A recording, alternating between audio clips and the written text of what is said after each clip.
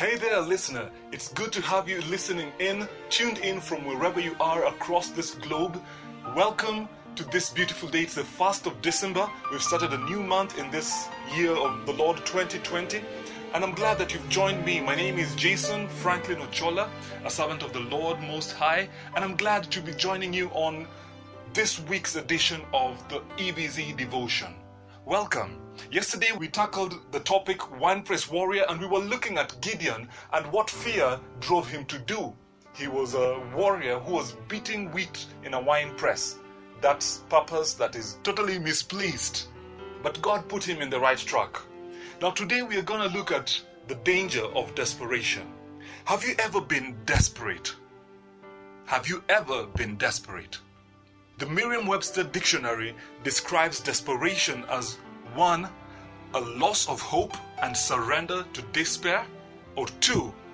A state of hopelessness leading to rashness. Have you ever been desperate? And I'm not talking about being a desperado, desperados of the wild, wild west.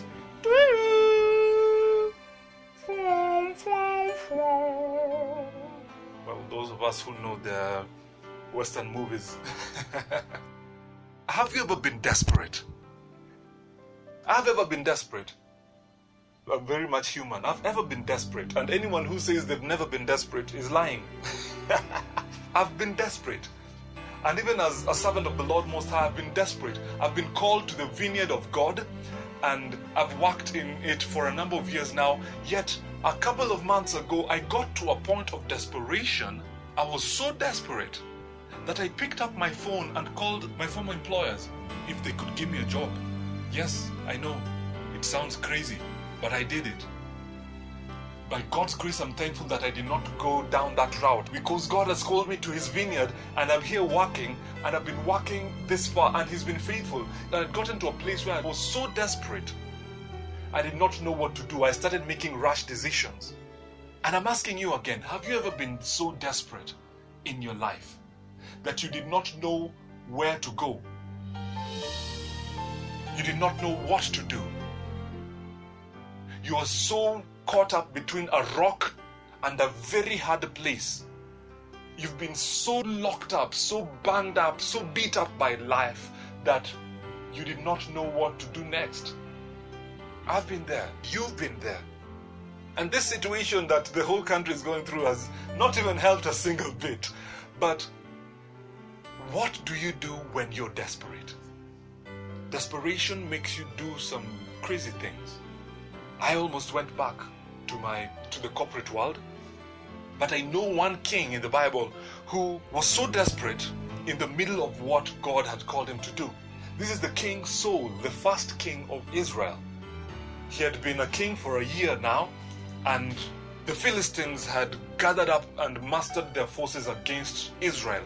And here he was. He had to stand up as king and lead his people in defending the nation and fighting for their heritage that God had granted them, the promised land.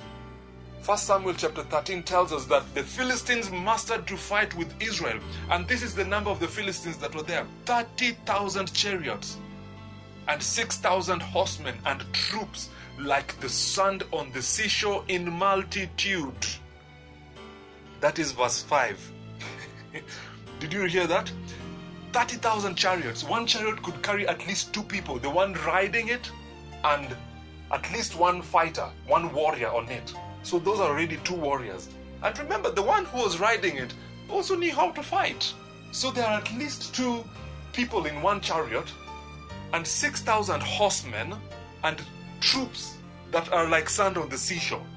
And here is King Saul. It's his first year in power, and he's been met with this huge army. What was he gonna do? Verse 6 tells us, when the men of Israel saw that they were in trouble, for the people were hard pressed, the people hid themselves in caves and in holes and in rocks and in tombs and in cisterns.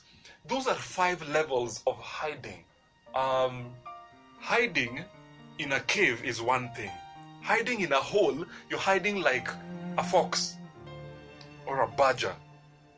You're hiding in rocks. How do you even hide in rocks? You're hiding in tombs. That's another level. You're hiding in cisterns. You've dug a well, yet you're now using it to hide. That's a new level of hiding. They were so hard pressed that they hid in these places. And some Hebrews crossed the fords of the Jordan to the eastern side of the land of promise in Gad. They left Saul with his army that was following him. Verse 7 tells us, trembling. And this is what Saul was to do. He was to wait for the prophet Samuel to come offer a sacrifice and inquire of the Lord as to what they should do concerning this army, how they were to go about. Because back in those days, God would even tell them how to fight, which routes to use. So he was to wait for the prophet Samuel. But this is what King Saul did. After waiting 7 days, the appointed time by Samuel, Samuel did not come to Gilgal where they were waiting for him, and people were still scattering around about Saul. So Saul said, bring the burnt offering here to me and the peace offerings. And he offered the burnt offering. Verse 10 says, as soon as he had finished offering the burnt offering, behold, Samuel came. Let us jump all the way to verse 13. In between, Saul is trying to justify his actions because he was not to offer sacrifices, and he's trying to justify his position by saying the people are scattering, they were afraid, I needed to do something because you were not coming. But here is Samuel, he has arrived at the appointed time. Has God ever been so late when you expected him to arrive on time? Guess what? God is never late. Don't do something rash because you think God is late. Don't get into that mess because you think God is late. This is what happened to Saul. Verse 13. Samuel said to Saul, you have done foolishly. You have not kept the command of the Lord your God with which he commanded you. For then the Lord would have established your kingdom over Israel forever. Verse 14. But now your kingdom shall not continue. The Lord has sought out a man after his own heart, and the Lord has commanded him to be prince over his people, because you have not kept what the Lord commanded you. This was one of the first major battles that King Saul was going to fight. Yet, in his first year, the kingdom was already taken away from him. Have you ever done something so rash and regretted thereafter? I know we are living in the time of grace, but have you ever done something so foolish that you regretted thereafter? What we need to be is like King Jehoshaphat in the book of 2 Chronicles. He was met with a similar situation where an army so vast, they had gathered from different nations, and they had mustered their army against Jehoshaphat. What Jehoshaphat did was inquire of the Lord. He did not get to that place of desperation. Yes, he would have chosen to be desperate. Don't be so desperate that you get into a place of being rash. Desperation will make you go back to Egypt. Yet Egypt was your place of bondage. You do not want to go to your place of bondage because that was your place of suffering where God had delivered you from. Egypt could be anything here. It could be sin, money, it could be that idol, it could be that woman, it could be that man. It could be that thing that God had called you out of so that you may go and follow him wholeheartedly. Do not go back to Egypt because of desperation, because when you go back to Egypt, you'll be going back to slavery. Desperation never made anyone stronger. It only exposed their weaknesses. What do you do in your time of desperation? Turn to the Lord. Wait on the Lord. Isaiah chapter 40 tells us, those who wait on the Lord shall renew their strength. They shall mount on wings like eagles. You see, when you wait on the Lord, God is the one who will renew your strength. You will not feel weary. You will not feel lost, though you may feel like you're wandering in a desert, in a dry and desolate place. Do not be so desperate that you want to go back to that place of bondage. Brother and sister, this day the Lord is calling on you and telling you, hey, hold your horses, wait on me, wait for me, I am coming, I am never late. It may feel like I am late, but I am always on time. Don't do something that is foolish because you feel the Lord is delaying. Because in that sense, you're going to try to create your own miracle, as Abraham did. Abraham was told to wait for the child of promise, yet he decided to be clever. He allowed the voice of his wife to override the voice of God. And thereafter they got Ishmael. And to date, the whole world is suffering because of Ishmael. Do not try to create your own miracle, because that creation of your own is going to fight the miracle that God has instituted, the promise that God has instituted for you years later. You do not want your child of promise to suffer because of your own miracle, your own creation. Child of God, wait on the Lord. Don't be desperate. While you're waiting on Him, worship Him, praise Him, continue serving Him where He has called you to, and see if He will not perform what He said He would do.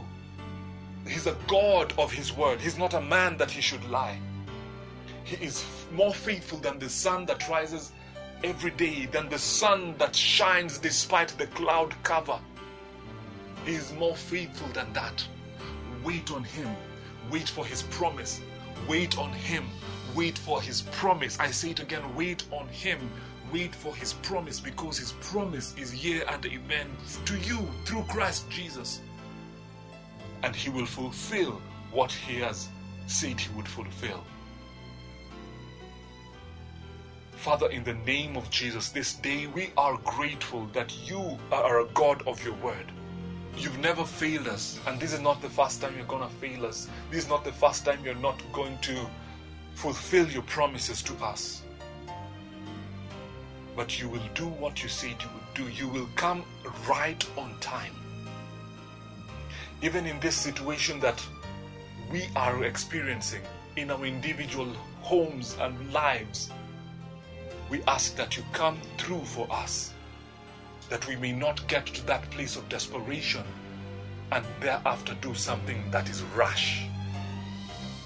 Help us practice patience and long-suffering as we persevere and wait on You, that You may fulfill Your word concerning us. In Jesus' name we have prayed. Amen and amen. See you tomorrow in our next edition of the EBZ Devotion.